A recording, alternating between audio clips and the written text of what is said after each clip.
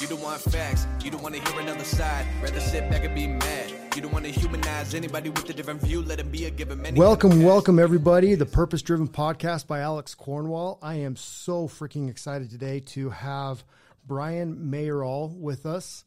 Brian, national speaker, #1 national sales trainer for Tony Robbins.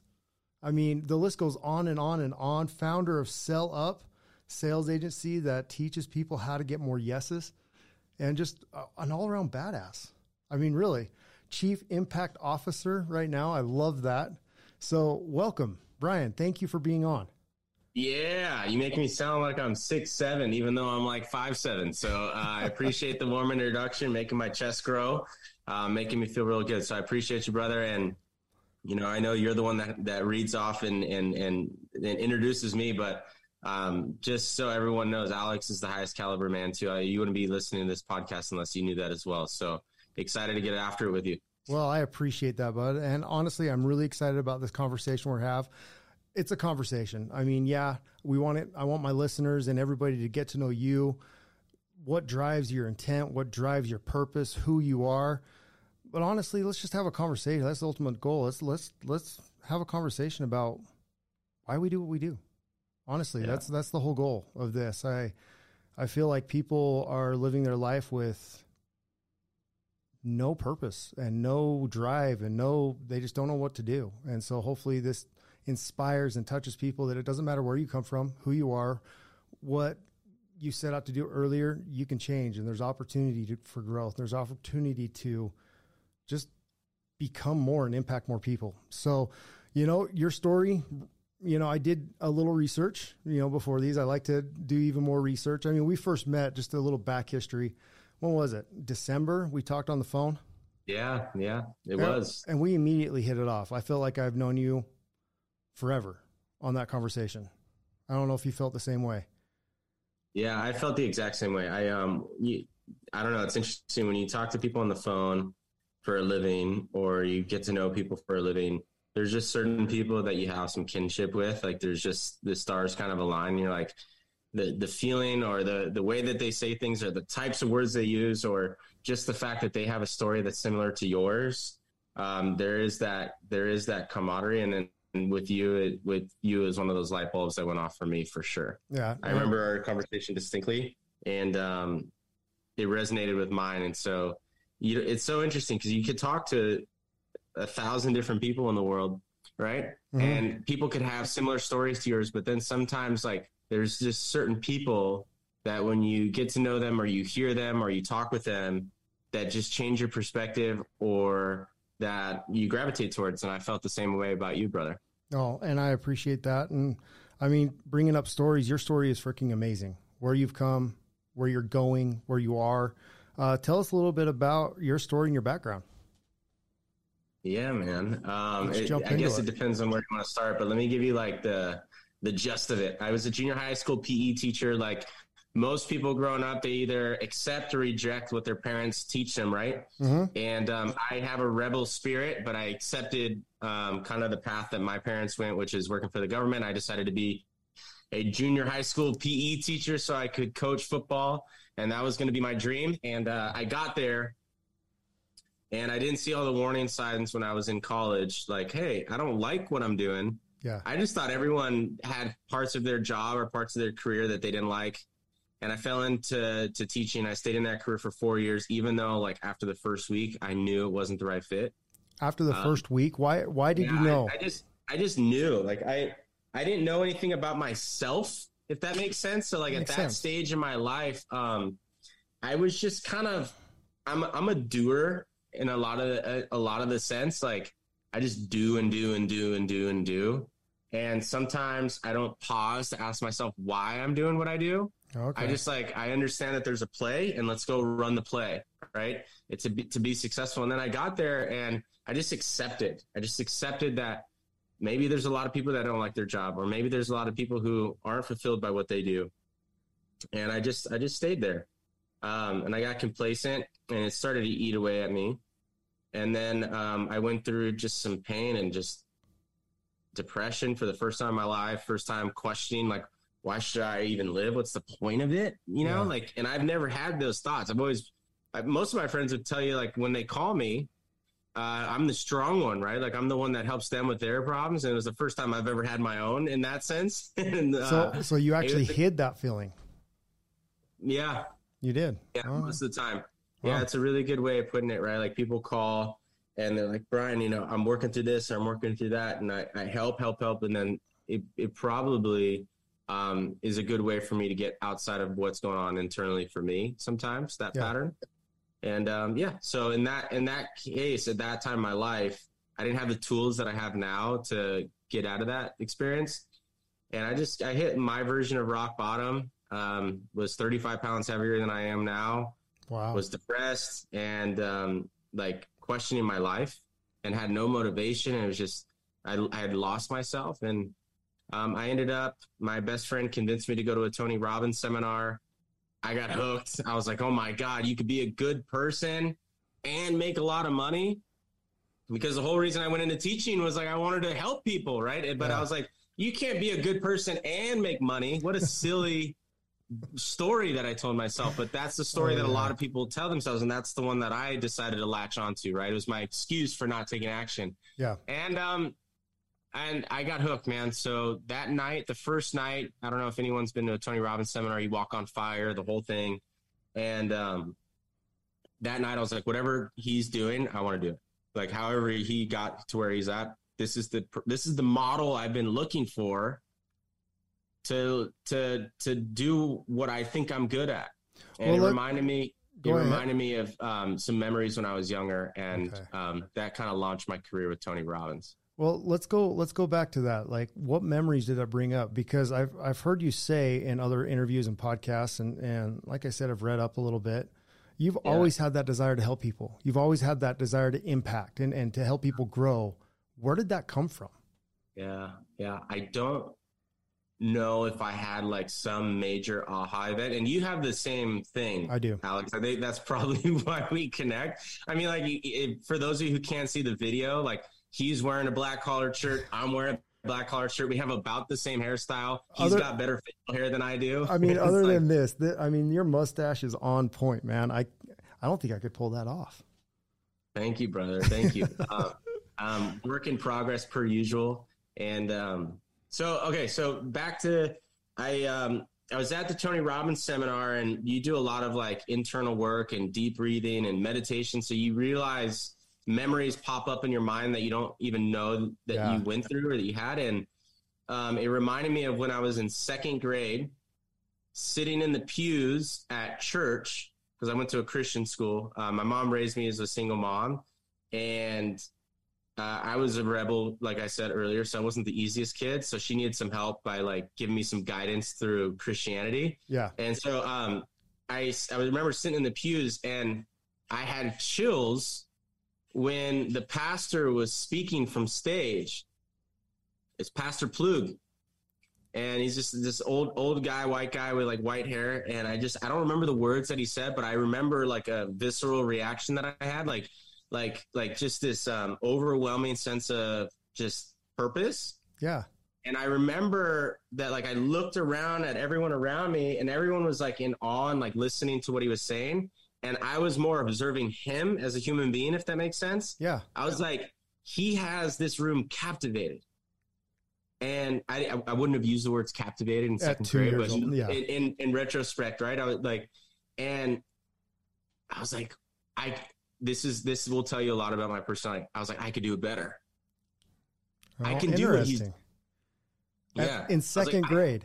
In second grade. I was so competitive, brother. Like, to the point where like, I would like chuck basketballs at referees when they called fouls on me, because I was like, no, I want to like. Or when I was younger, I have a great memory when I must have been in like first or second grade, somewhere around then, and we were destroying the other team, and so the refs, as little kids, they like just hand the other team the ball to like give them a chance to score, and I left the court. Because I wanted to like destroy the other team. You wanted to beat them. At that young age. Yeah, and my dad was a head football coach. Okay. You know, we grew up all brothers, so it was super competitive, but it was also dosed with like competitiveness, but help other people. So that's kind of And I remember sitting in that pew, I was like, I could do better than him. And then at Tony's, I just like recalled that at his event. And it all was just like, I've always wanted to help people by like helping a lot of people at once. Yeah. And Tony's doing that right now. So I applied for the position and about 18 months of like battling for it and eventually got it. Well, let's talk about that. Let's talk about that battle. I mean, that journey in itself is absolutely amazing. I mean, you mentioned that, I mean, you became obsessed. Yeah. Like, talk about that obsession of why did you want it so bad to be with Tony Robbins and to speak at his level? Utterly obsessed, man. Oh, I know. Like, you would travel the world on your dime to everything and just, what did you say? And just volunteer. Well, I would love to hear your story too here in a little bit, because yours intrigues me as well. I'll do the best at getting into mine. I think when you experience so much pain and you lose yourself, the tendency is to latch on to opportunity. Yeah. Right. That's why when people are at their lowest point, they turn to faith sometimes. Or when people are at their lowest faith, they find their mentor, they find their breakthrough. Like, everything bursts through pain. Oftentimes, not everything, but oftentimes it does. Right. Yeah. And I think I just hit that spot, and it was the right message from the right person at the right time that was aligned with whatever that spark was that captivated me in second grade. And it all came full circle. So that night I applied for a role. I was like, whatever, I got to go learn from him. Right. So I go online, I look for the role, and it says, you have to be one of the top 1% of salespeople in the entire world. I had never sold before. I was like, oh, of course that's me. Right. So I was so like full of juice and gusto from being at a Tony Robbins event. I can conquer the world. I can do anything. Right. You're the most motivated you've ever been. I love it. And I was like, all right, I'm applying now. So I applied, didn't think anything of it. 2 weeks later, I get a message and they're saying like, hey, we actually might be interested. We need you to take a personality test, yada, yada, yada. So of course, natural assumption is I can quit my job as a teacher, and of course they're going to hire me. Yeah. So you quit? So I quit. It was about 2 weeks later that I quit, and then I didn't end up leaving for like 2 months. Like, I put in my resignation, and the school year was over like 2 months later or something like that. And meanwhile, before I went to the Tony Robbins event, I had been applying for sales jobs because some things happened in my life, and that's a whole nother story. We can go into that another day, I suppose, in the second podcast we do. Yo, it sounds good to me. Got into some real trouble, so I was looking for other jobs anyways. And the interview process, they test you at Tony Robbins. Everything is a test, right? So you think you're close, but you're not. You think you're far away, but you're actually closer than you think. So it's a kind of a mind trick. So I thought I was going to get it. And then I realized that it was going to take longer than what I anticipated. So I got a software sales job. And then I went from making like $62,000 a year as a teacher, maxing out how much I can make because I took all these extra courses to make more money. Yeah. And then I doubled my income in like 3 months doing sales. And I would spend every commission check on going to Tony Robbins events as a volunteer that didn't get paid, and flew myself out around the country, staying in Airbnbs. Like, one time I stayed in an Airbnb and it had like bed bugs. I mean, I was grinding, right? Yeah. And just to get in proximity of the people that could potentially get me a job with no promise, right?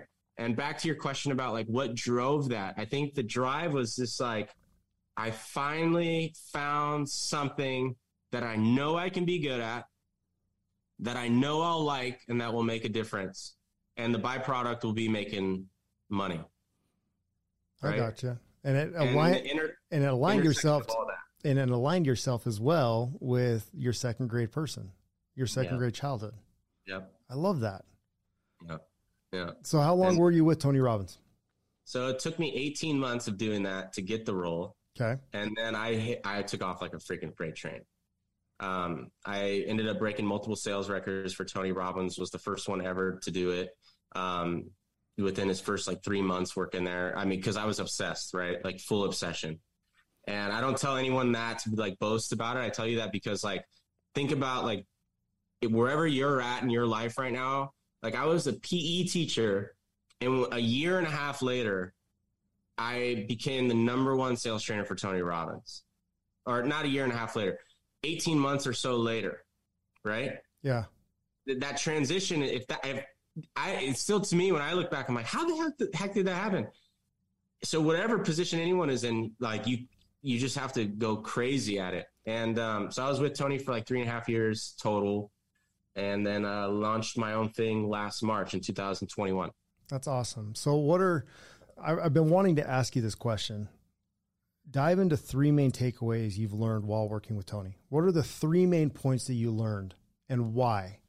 Yeah. So I traveled to most of the major cities in the United States, lived in a different city every 3 months for those 3 years. So living out of a suitcase.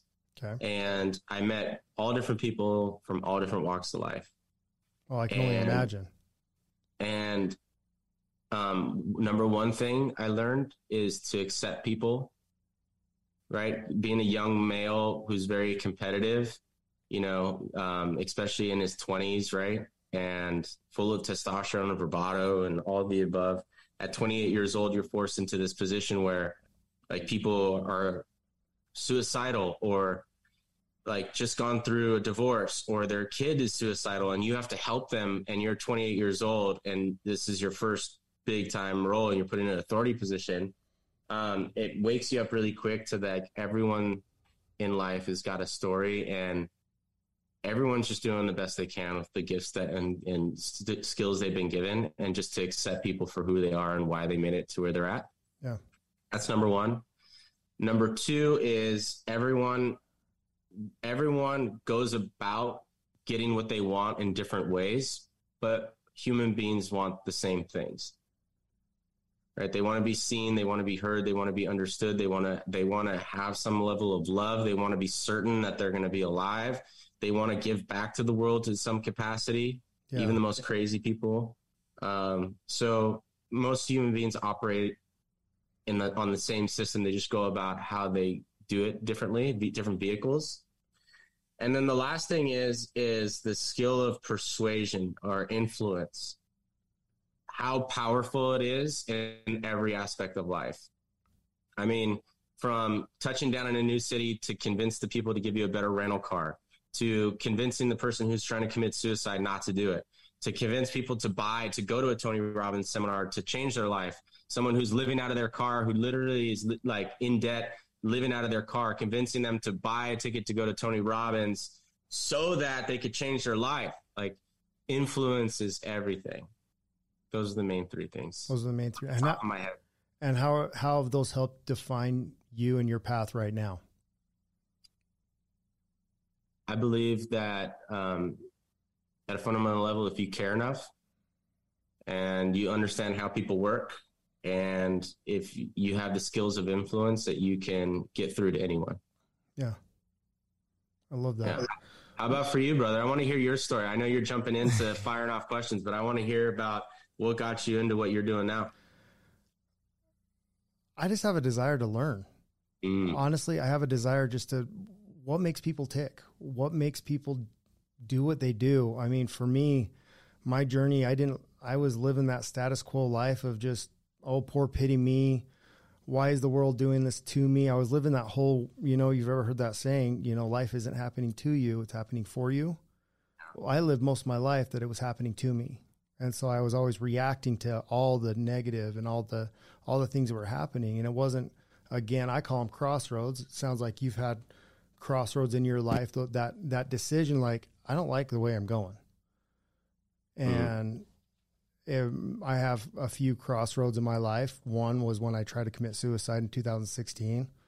If it wasn't for my son, I wouldn't be here today, saving my life. I was done. Defining crossroads that I knew I needed help. I knew I needed to get something going on. And it wasn't until like 2020, March of 2020, right before we actually spoke, a few years prior, that I made 3 declarations, like, stop worrying about what other people think. Stop worrying about other people trying to take care of you, because no one's going to come save you. No one's saving you. You're in this on your own.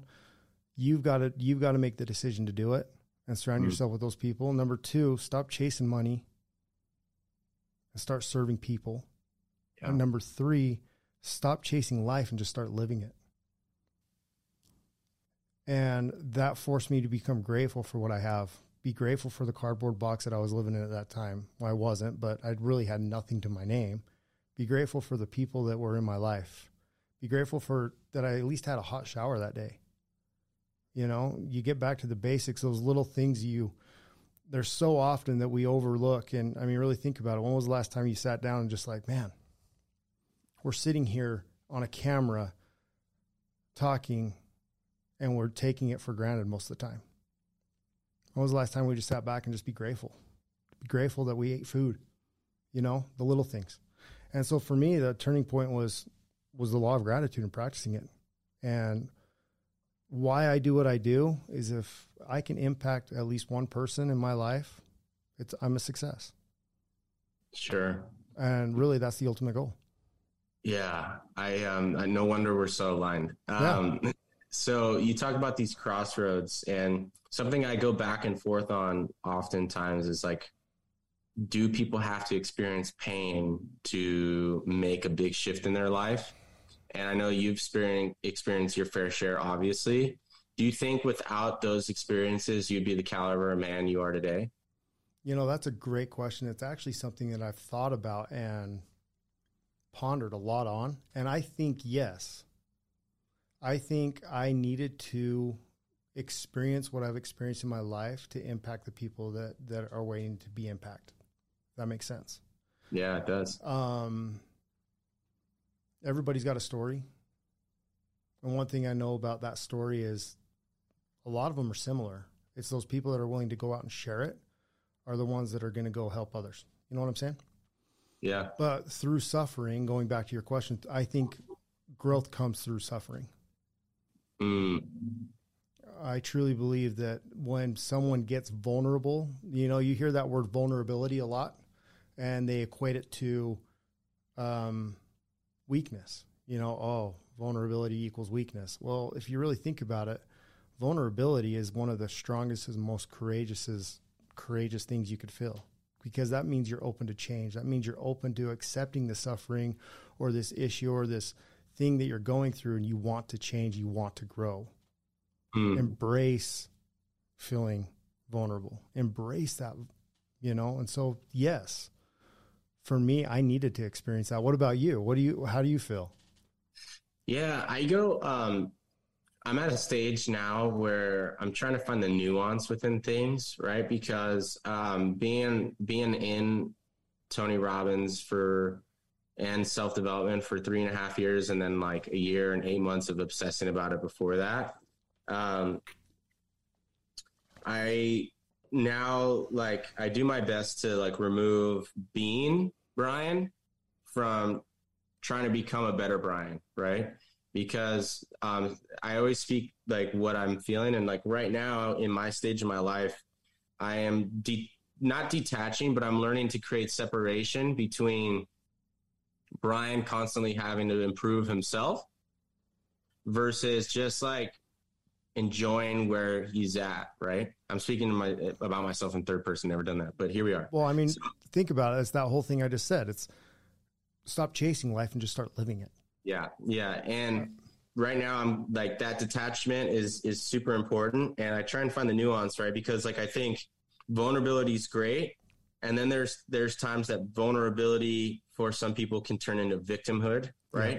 Yeah, and then there's times where people use that vulnerability to become and strengthen. And I think it's very important because like there's some people who hear like, well, I'm just being vulnerable. Be vulnerable and use that as a tool to somehow expand your life versus using it as something to shrink your life. I think that's kind of where my head goes around it right now. No, I agree with you on that. Like, you've got to take action upon it. So many people just sit and dwell and they let it define them, and they're not willing to actually take a chance on themselves so they can change. Yeah. You know what I'm saying? And I think some people use it as almost like a weapon, right? Yeah, I agree. Like they use vulnerability as a weapon to like, to not take action, right? Or almost to like defend why they're at where they're at. but I also think it's necessary for change, right? Because I don't believe that you can have a strong ego and be vulnerable at the same time. Yeah. Right. And like ego prevents us from growth a lot of times because like we think, oh, I got it, or I don't need help, or someone else is better, whatever. Right. Yeah. That ego gets in the way of growth sometimes. And so you need a dose of like vulnerability or humility to question the ego and ask for help or ask for a different perspective, open yourself up to different perspective. But you also need enough ego to not get victim mentality through vulnerability. I think there's like a balance there. Yeah, I agree. It's such an interesting concept to me. Like really thinking about, okay, victim and victor, you know, it's so easy to fall into victim. Like, oh, poor, like I lived my life 10 years. It was always about my surroundings or the people or my environment, but I never accepted it for myself. And that's why when I became vulnerable to myself. It wasn't for other people. I became vulnerable within my knowing, going, no, you want this change. You need it. You need to embrace this vulnerability and actually do something with it. So for me, it was more internal than external. And I think that people use that vulnerability externally do get victimized and go down that road. But if you truly use it for you inside and you actually act upon that, that's what I'm talking about. Yeah. You know what I'm saying? Yeah. I'm right there with you, brother. So I see what you're saying. Yeah. So yeah, man, it's self-improvement is where, let me ask you this. I mean, you've said you've been in this realm now 3-4 years, you know, in the self-improvement realm. What made you decide to go down that road? I know you hit on it a little bit, but like, why? I want to know the why. Why did you go down? I think there's like the logical reason why. And then there's also the faith and belief in people. I think logically, right? I'm naturally a servant, right? Like I grew up with parents who work for the government who work to help other people, right? Yeah. In essence, right? Like I'm not serving a job. They're literally there as like a servant to other human beings, right? Other people grow because of their abilities, right? So that's just deeply ingrained growing up with a football coach and teachers all around me and the whole thing, right? So I think I've always had that piece. And then the mechanics of it is like, I have the desire to be great. I have the desire to compete. I have the desire to financially succeed. And then you match that with my desire to help people. I used to think that you couldn't do both. And so when I learned about self-development, I said, oh, there's a different way than learning than traditional schooling. People can learn about themselves and change their entire life. And because it had an impact in my life, now here's the non-mechanics, but here's like the deep reason. Because self-development had such a profound impact in my life, and I've seen it had such a profound impact in other human beings' life, I had to then question what my purpose was. Yeah. And it came down to, I want to help people, right? Whenever you ask people who are like good-hearted people that are lost, they can't find their purpose, one of the first things that they'll say is, I just want to help people. Okay. Yeah. How do you want to help people, right? Do you want to be a tax attorney? Do you want to be a teacher? Do you want to, like, how do you want to help people? Do you want to be an entrepreneur? Like, what is it? And most people say, I don't know, right? They're looking for the right vehicle to help people. And then it comes down to, what are the personal experiences that you can connect with that give you a desire that match with your skills, right? Yeah. That match with your natural ability, with your personal experiences, that will create the vehicle that makes sense for you.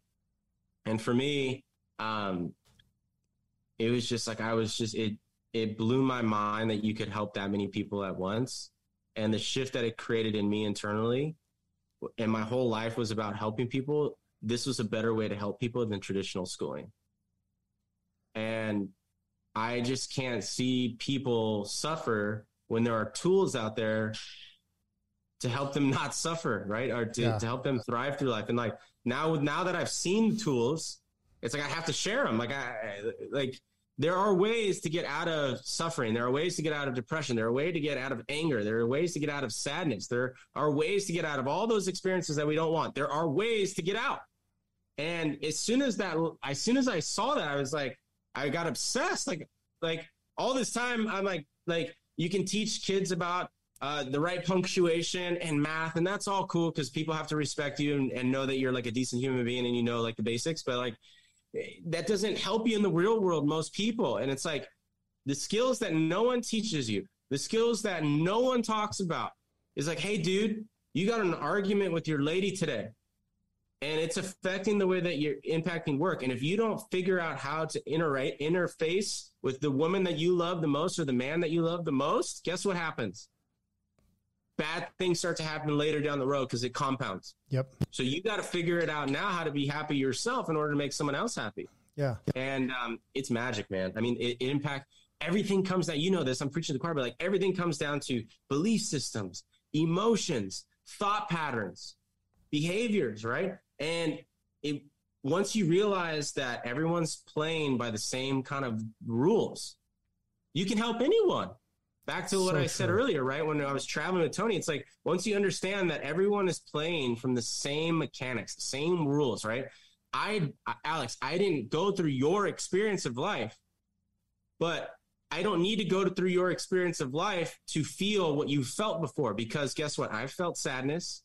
I felt depressed. I felt anger. I felt frustrated, right?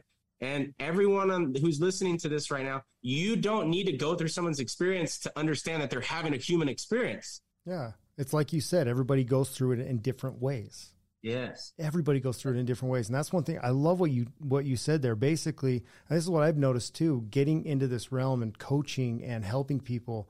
You could have all the systems, tools, techniques. And, you know, I'm in the real estate realm. I coach realtors. And you could have a whole business set up ready for you to go. All you have to do is plug in and get to work. But if your mindset isn't there, if your belief system isn't there, if there's something holding you back, if you're arguing, if your personal life is not there, are you going to implement it? No. Are you going to do it? No. Those skill sets and those systems, I don't care if you are the best person on the phone. If your self-confidence is not there, you will not achieve. You won't implement. So I think it's funny too, is like the more studying I've done and the more, you know, I've gotten in and looking at all this, so many coaches and so many people, like they go immediately to skill set. Yeah. They go immediately like they go, I mean, you are teaching at a high level sales, you know, let's jump into that a little bit. I mean, really think about that. How important is it for people in sales in general, just to find their purpose first? You're hitting so many points there. I'll give everyone this example. Most everyone has gone to like Nordstrom before, or like the average place to go pick up clothes, right? And the best way I like to describe it is like you walk in and everyone knows, right, that the people at Nordstrom, the reason you get such great service is because they get paid commission to sell you things, right? Yeah. Right. And that's a good example of how commission can work in a really great way. So you walk up and you walk in for your favorite pair of pants. You're like, I'm looking for blue jeans that are modern fit, right? Mm-hmm. And the first person approaches you and they say like all the right things. They're like, oh, well, do you want this fit, that? They ask all the right questions. They say all the right things, right? They are a well-trained salesperson. They have the techniques, they have the skills, they have the strategies. You guys know what I'm talking about. If you're listening to this, you know what I'm talking about. Someone just says all the right things. But there's just something weird about it. Like they give you this weird feeling, or they give you like this ickiness or this neediness, or this like they're saying stuff, words are coming out of their mouth, but like they're not a happy person or whatever it is, right? You could just sense it. Like you don't even need to explain it, but you can sense it. And then there's the person that comes up to you at Nordstrom, just like that crazy uncle that everyone has in their family that says all of the wrong things. All of the wrong things. They don't know what they don't even know where the right pants are at that you have. But immediately when they walk up, they are smiling, they are joyful, and they just make you feel good, not because they're trying to make you feel good, because they are actually a happy person. Yep. And before you know it, you spend 45 extra minutes at Nordstrom because Susie walked you around and she was just like, I don't know, have you ever tried this shirt? And you're like, nah, it's not even the kind of shirt. I know, but it would look good on you. And you're like, you know what, Susie, you're right. It probably would, because she put you in a state of emotion that she has. That's the key. You can fake it, right? Like some people can fake it, right? They can throw on the mask and like pretend they're happy and the whole thing. But eventually people sniff out the bullshit, right? You can smell the asshole when you smell it, right? Yep. And when someone's got bullshit, you know, right? You can get away with it for some people, right? But eventually there's kinks in the armor. It will catch up. Susie can come up to you, say all the wrong things. You walk out 45 minutes later than what you intended, and you walk out paying double what you intended because Susie just has that it thing, right? She just makes you feel good. She just smiles, not because she's trying to smile as a technique, but because she actually is a happy person, right? Yeah. That is what we call the law of attraction. That is what we call, whatever you want to call it, guys, whatever term you've heard, that is called someone who is genuinely fired up, excited, passionate about what they do, whatever trigger word helps you, right? Yeah. And that is sales, right? But like you said, Alex, and same thing in real estate, right? It's like someone can teach you how to be the best listing agent or the best selling agent, or they can teach you how to do the exact technique and ask for the 10 things that someone wants. Okay, great. Those are all perfect. You need those. But if you can't make someone feel good because you feel good, the one like this for this podcast, like remember this, everyone, you cannot transfer a feeling to someone else that you don't possess. Dude, I love that. Everyone who's listening to this, whether you're in sales or whether you're a mom or a dad or an uncle, auntie, whatever, I don't care if you work at a telephone booth, whatever, you cannot pass along a feeling that you do not possess. In order to make someone else feel happy, guess what you have to be? Happy. Because if you're around someone long enough, it's going to happen through osmosis. And guess what? The person who is the most authentic about the way that they feel and is actually that type of person will infuse with the other person. It's like dropping like blue dye, like blue food coloring in a clear water. Eventually it absorbs, or that person wants to get away from you because they can't handle how happy you are. Yeah. So you repel the people who are not like you, and you attract the people who want to be like you or who are already like you. And that is selling, not a technique. And you possess that so well. Like you learn that. And I think, Alex, because you went through what you've gone through and you've questioned yourself, you questioned your reason for living, and then you found gratitude. Well, like you make me feel grateful for being on this podcast. Like when you called me, right? Yeah. Or when we talked on the phone, I was like, of course I'm going to say yes to Alex, because the way you made me feel when we were on a phone call over 6 months ago. Do you know what I mean? No, I know exactly what you mean. It's that. And I think you actually said this. When you look at people as a commission check and not as human beings, you've got it bass backwards. Ass backwards, yeah. Ass backwards. Yeah. Bass backwards. You like that? That's good. You should use that, though. I know, I'm going to. No, you've got it backwards, and I've always tried to live my life. When sales becomes service, all pressure goes away. You've heard that saying. When sales becomes service, all pressure away. So how can I serve this person? How can I communicate in a giving way versus a taking way? I don't want to be a taker. I want to be a giver. So what value can I bring to this person? Yeah.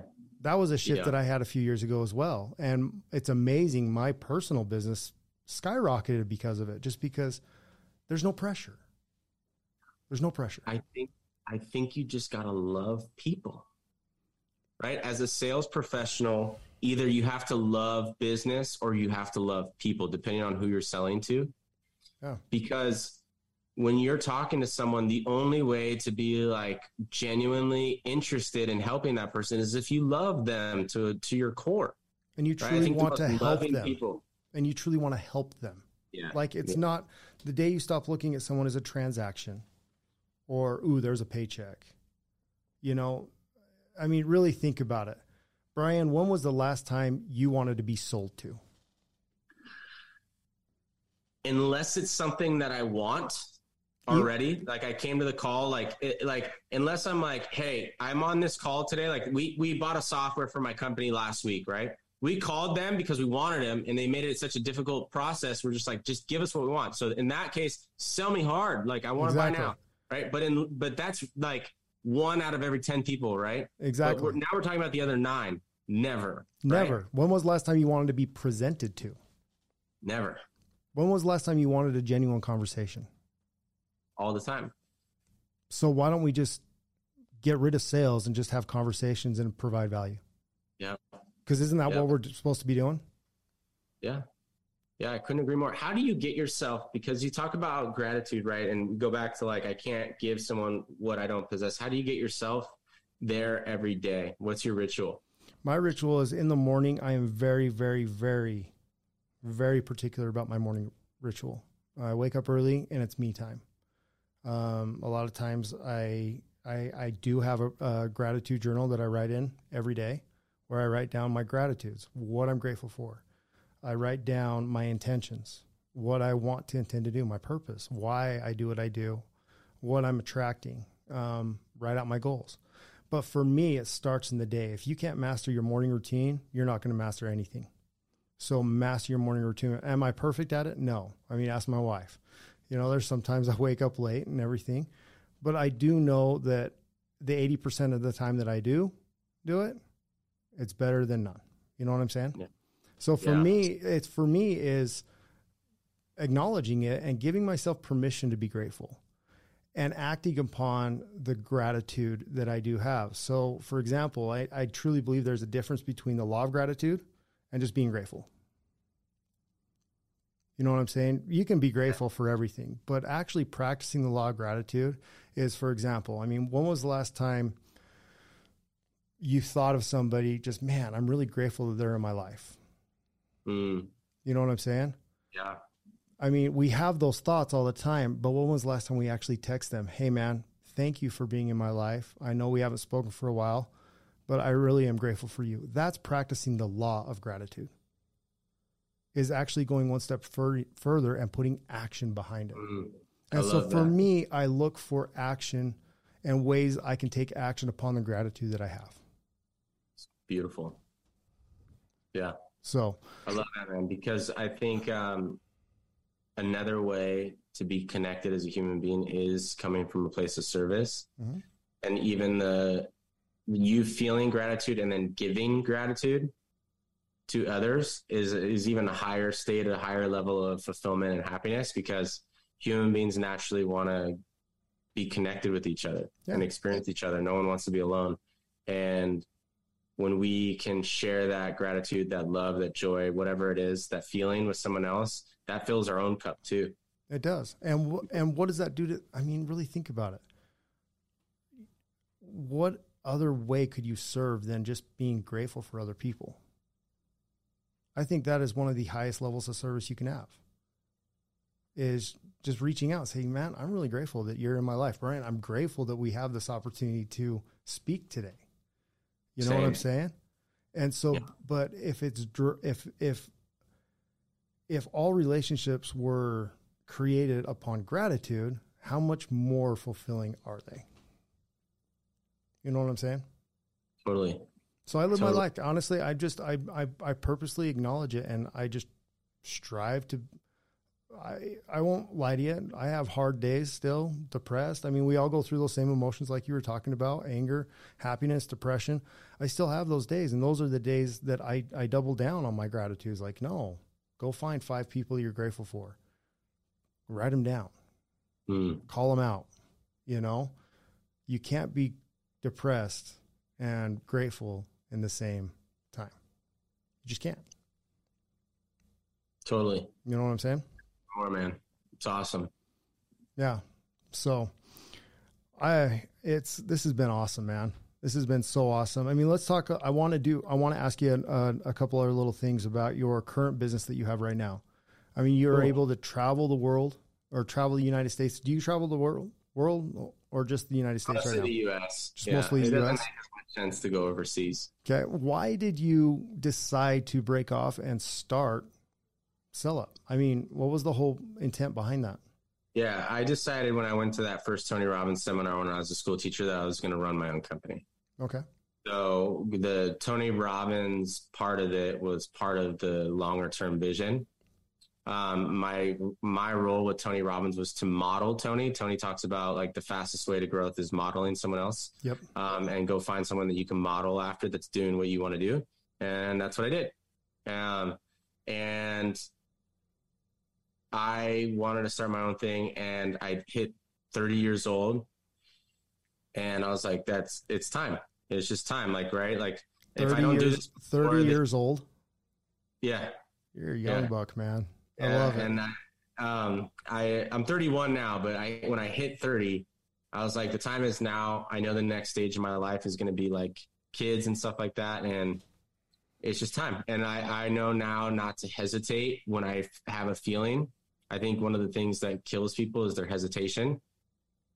Kills all dreams, right? The distance between the moment you make a decision in your mind to the moment that you take an action to solidify that decision, the more distance, the less likely you are to follow through. Right. So now it's like a trigger. If you can't, like one of my favorite sayings from Tony is, if you can't, you must. If you can't, you must. If you can't, you must. Right. Yeah. So if I ever get a feeling of uncomfortable, like I can't do this, then I have to. Right. So I started getting that feeling at 30, and I just took off like a freight train. So now I wanted to, because I was in self-development for so long, I wanted to have a vehicle that I could teach these skills versus just teaching these skills to teach the skills. Because I think there's a lot of people who get into self-development, and unfortunately or fortunately, right, they get in the perpetual state of, I need to better myself. I need to better myself. I need to better myself, and never feeling totally whole.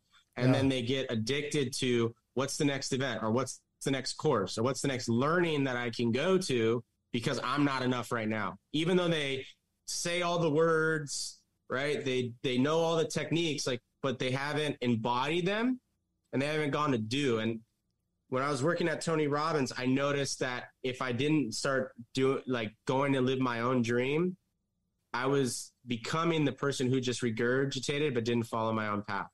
And I was just like, how could I work for the #1 success brand in the world, who literally says from stage that the best self-development you could ever go through is starting your own business, or starting your own thing, or building your own mission, and then teaches how to do it from stage and then not do it. Right? Exactly. I was like, dude, it's time. So I started my own thing last March. I just so happen to be really natural at influence and helping other people get what they want, which is in sales, in other words, right? I love getting someone to say yes. I love turning on someone's light bulb, getting someone who wasn't a believer to a believer, getting someone to fork over the cash because they believe in themselves enough to do it. Like, I love those moments of decision, because I believe that decisions shape our life, right? Tony's quote now, the moments of decision is when our destiny is shaped. Right. And there's no truer words for my own life and the people that I've come across. Right. If I can be the catalyst of that decision, I think it's one of the most powerful things that you could do in someone's life. So I use the vehicle of sales to teach self-development now, because where I'm at in my life is I want to get people real world, tangible results in addition to making them a better person. So is it fair to say that it's basically that 80-20 rule, 80% of its mindset, 20% of its skill set? 1,000%. 1,000%. And I think oftentimes people get so stuck on, and this is where I'm kind of going through this shift right now, but like people get so stuck on the technique of self-development versus like, I'm obsessed with the target that I'm going after, and I'll have to become the person I want to be in order to reach that target, right? If I go back to my own story, right? I went to Tony Robbins. I learned the skills. I learned the techniques, but I was so obsessed with becoming the national sales trainer and peak performance strategist, going and give speeches all over the United States, that I was so dedicated on that target that in order to get that role, I had to become more. Yeah. Right. So I wasn't focused on the techniques every day. It was focusing on the target, the results, and being aware of who I'm becoming along the way. So I think sometimes people can get obsessed about the technique, obsessed about the how, instead of just like, hey, what do I want in my life? Go obsess about it and then become the person that gets you there. I think that right now, that's my truth and my key for where I'm at in my life and my understanding of the world, based off of leaving the organization, becoming my own version of, Brian Mayoral at this stage. So that's where I'm at, man. I have a great mentor that he always says, who you currently are today is in direct correlation to how much money you make. So if you want to earn more, become more. Yeah. It's that simple. Yeah. So many people look for outside forces, outside experience, but look within to earn more money or to impact more people to provide that income. Does that make sense? Yeah. So he says that all the time. So what are 3 common denominators you see? Because you talk with a lot of people in sales now. I mean, you're traveling the United States talking with a lot of people. What are like 2 or 3 common denominators you see for people? And you've already hit on a lot of them that succeed and that don't succeed in sales. Yeah. Before going there, can I touch on that be so you can have things? Absolutely. Please do. A tangible thing for anyone who's like, what does that mean? Like, how do I apply it? Here's what I want you to do. If you got a pen and paper around, or write these notes later, or think about it for when you park your car, or if you're on the treadmill, think about it for later. But I want you to draw a circle on a piece of paper, and then draw a circle around that circle, bigger, right? Leave some space in between so it's like a ring. And then draw another circle, a bigger circle around that second one, like a ring, right? So you think about it like Saturn, or I think Saturn's got rings around it. So think about it as like rings, okay? In the middle circle, I want you to put be. In the second ring, I want you to put do. And in that last ring, I want you to put have, right? So what Alex was saying, and he already knows this, but just so you have something tangible to walk away with, like in that outer circle, I want you to write all the things that you want to have in your life. A $400 million yacht, a private plane, a beautiful lake house, a beautiful oceanfront home. I want to have 10 kids. I want to have 2 kids, whatever, right? all the things that you want to have, right? Yeah. Then in that second ring, you're going to want to write the things down that you're going to have to do in order to have those things. And you can list a million, I'm sure. Just have fun. List as many as you want. And then you're going to realize that in order to have those things, you got to do those things. And if you feel overwhelmed about all the things that you have to do, or you don't know how to do those things yet, which you don't, because if you did know how to do them, you would already have the results. Yep. Okay. That's a big key for everyone. If you don't have the things that you want in life, you don't know how to do it. Everyone says like, I already know how to do that. Well, then why aren't you getting the results? There's a difference between knowing and doing, right? So it's not enough to intellectually know. You have to have done the actions to really know, right? Yeah. So there, in that do phase, write down all the things that you got to do. And then you're going to realize that there's a lot of things that you have to do that you don't know how to do yet, which brings you down to that middle circle. That's the B circle. Who do you got to become?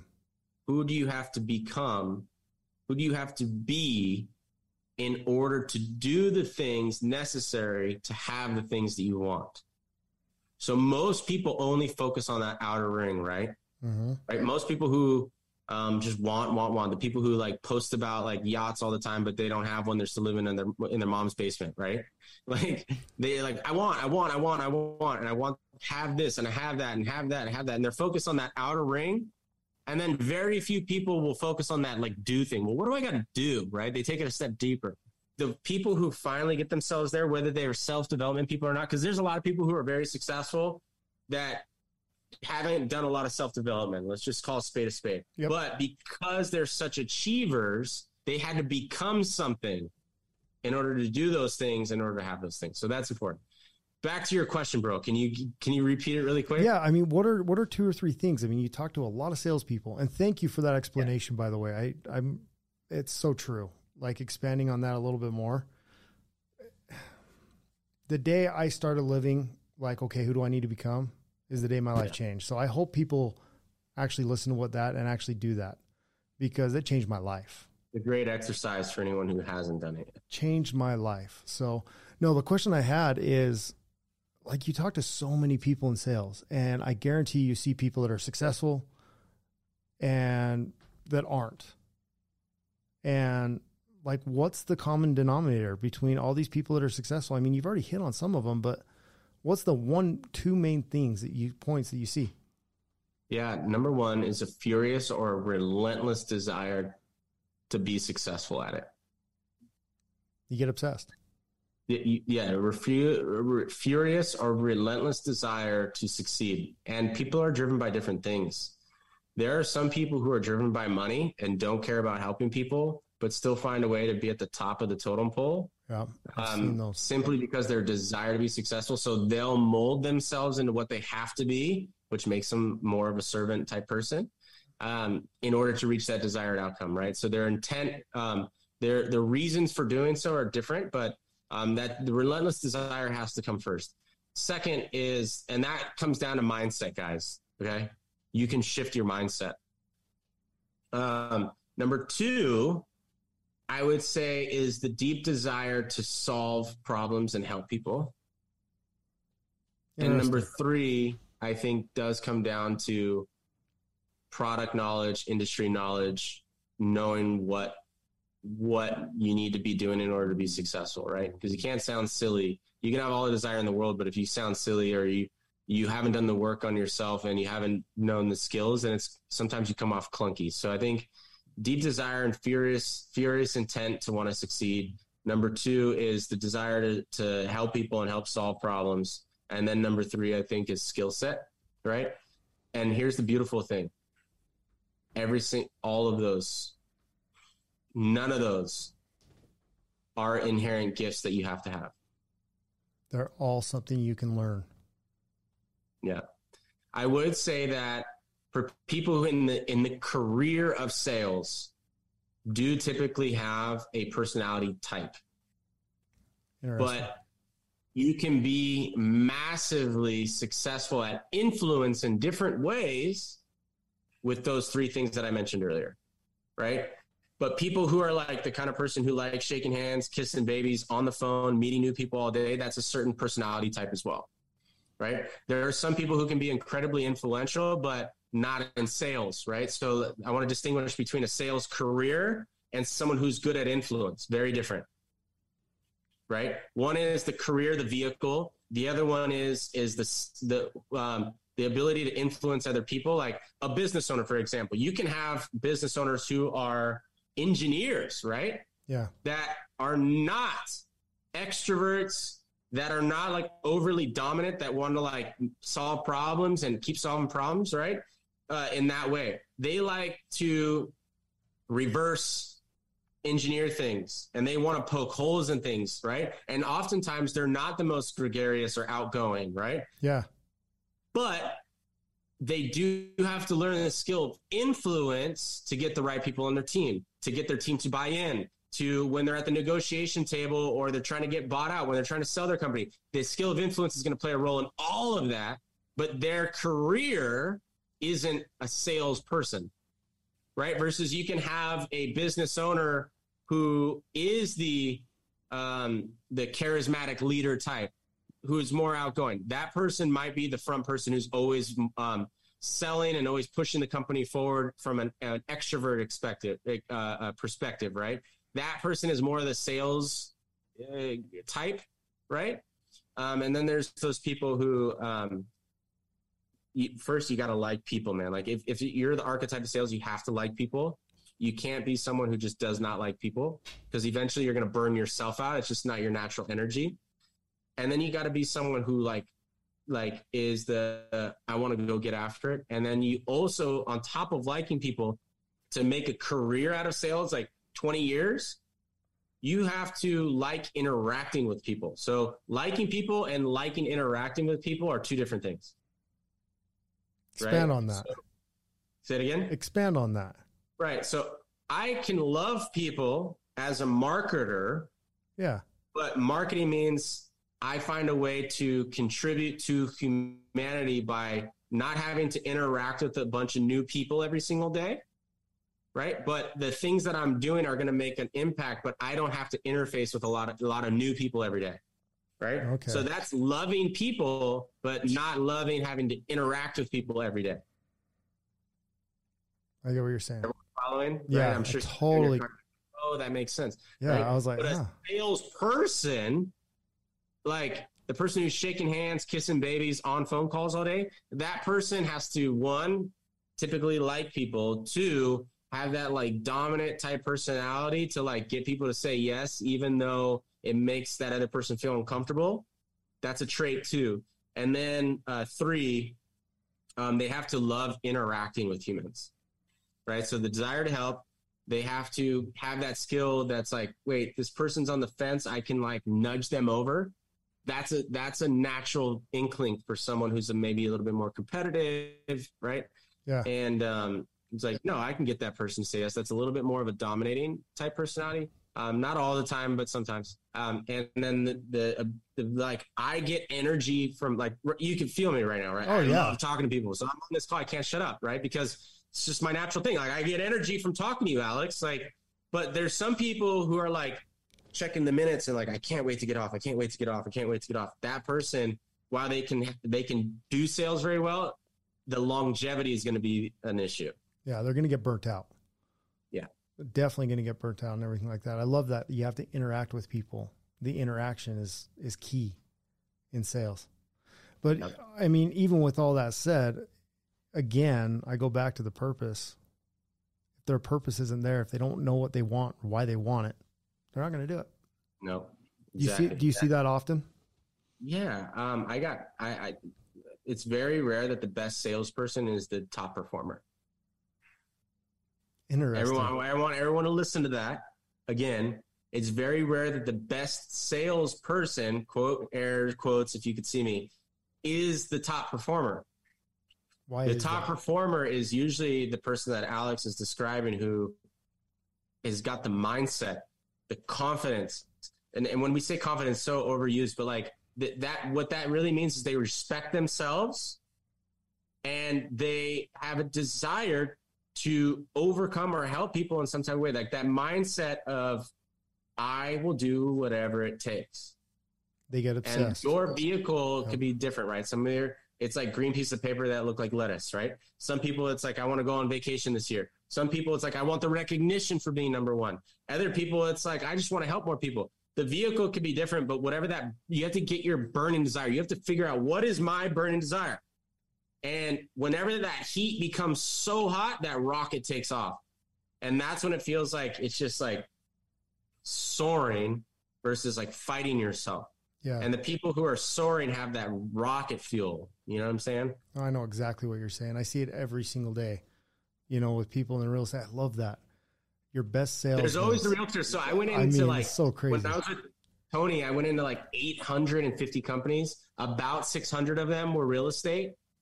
And let me tell you this, the top performers in real estate oftentimes aren't always the hardest workers. Oh, no. They usually are the person that's not the best at sales. They just make you feel good. They're good at kissing hands and shaking babies. Or sorry, kissing babies and shaking hands. Either way, you're right. Yeah. It's so true. They've gotten themselves to a place where they have a burning desire and they make you feel good. They're able to connect with people. More people want to be around them. Yeah.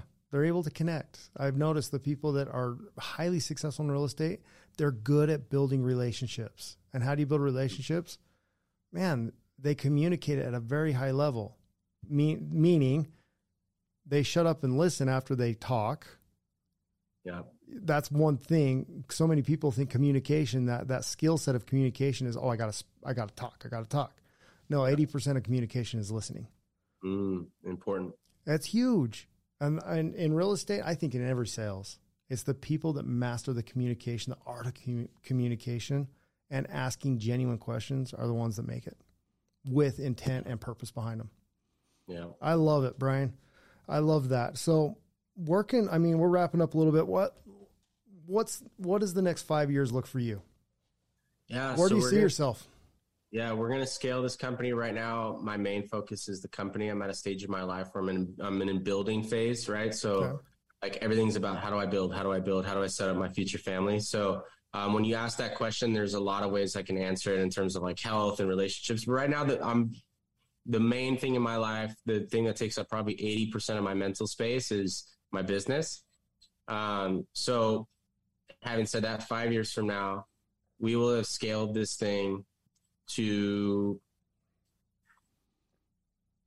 somewhere around the $120 million in revenue per year. That's amazing. And we will be impacting a lot of lives. And more importantly, the impacted lives that will happen for people within the company, I think is what I'm most excited about. And that will create the type of life that me and my family will deserve. I'll have a couple babies, probably second baby on the way by that time. I love it. And I'll have, by that time, it'll be time to purchase multiple homes right around that time, not before then. And we'll be ready to either acquire other companies or exit, one of the two. I don't know if I'm ever an exit kind of guy just because I love what I do. It's like, what would I do with my time? Like, without helping people. So we'll see. I'll cross that bridge when it comes, but right around there, married, kids, business is cranking, and still running marathons, still training. That's where I see my life. I love it. I love it. How can people find you? Yeah, just my first and last name on any social platform. It's just Brian with an I. Last name Mayoral, Mayoral, like mayor with the word Al at the end.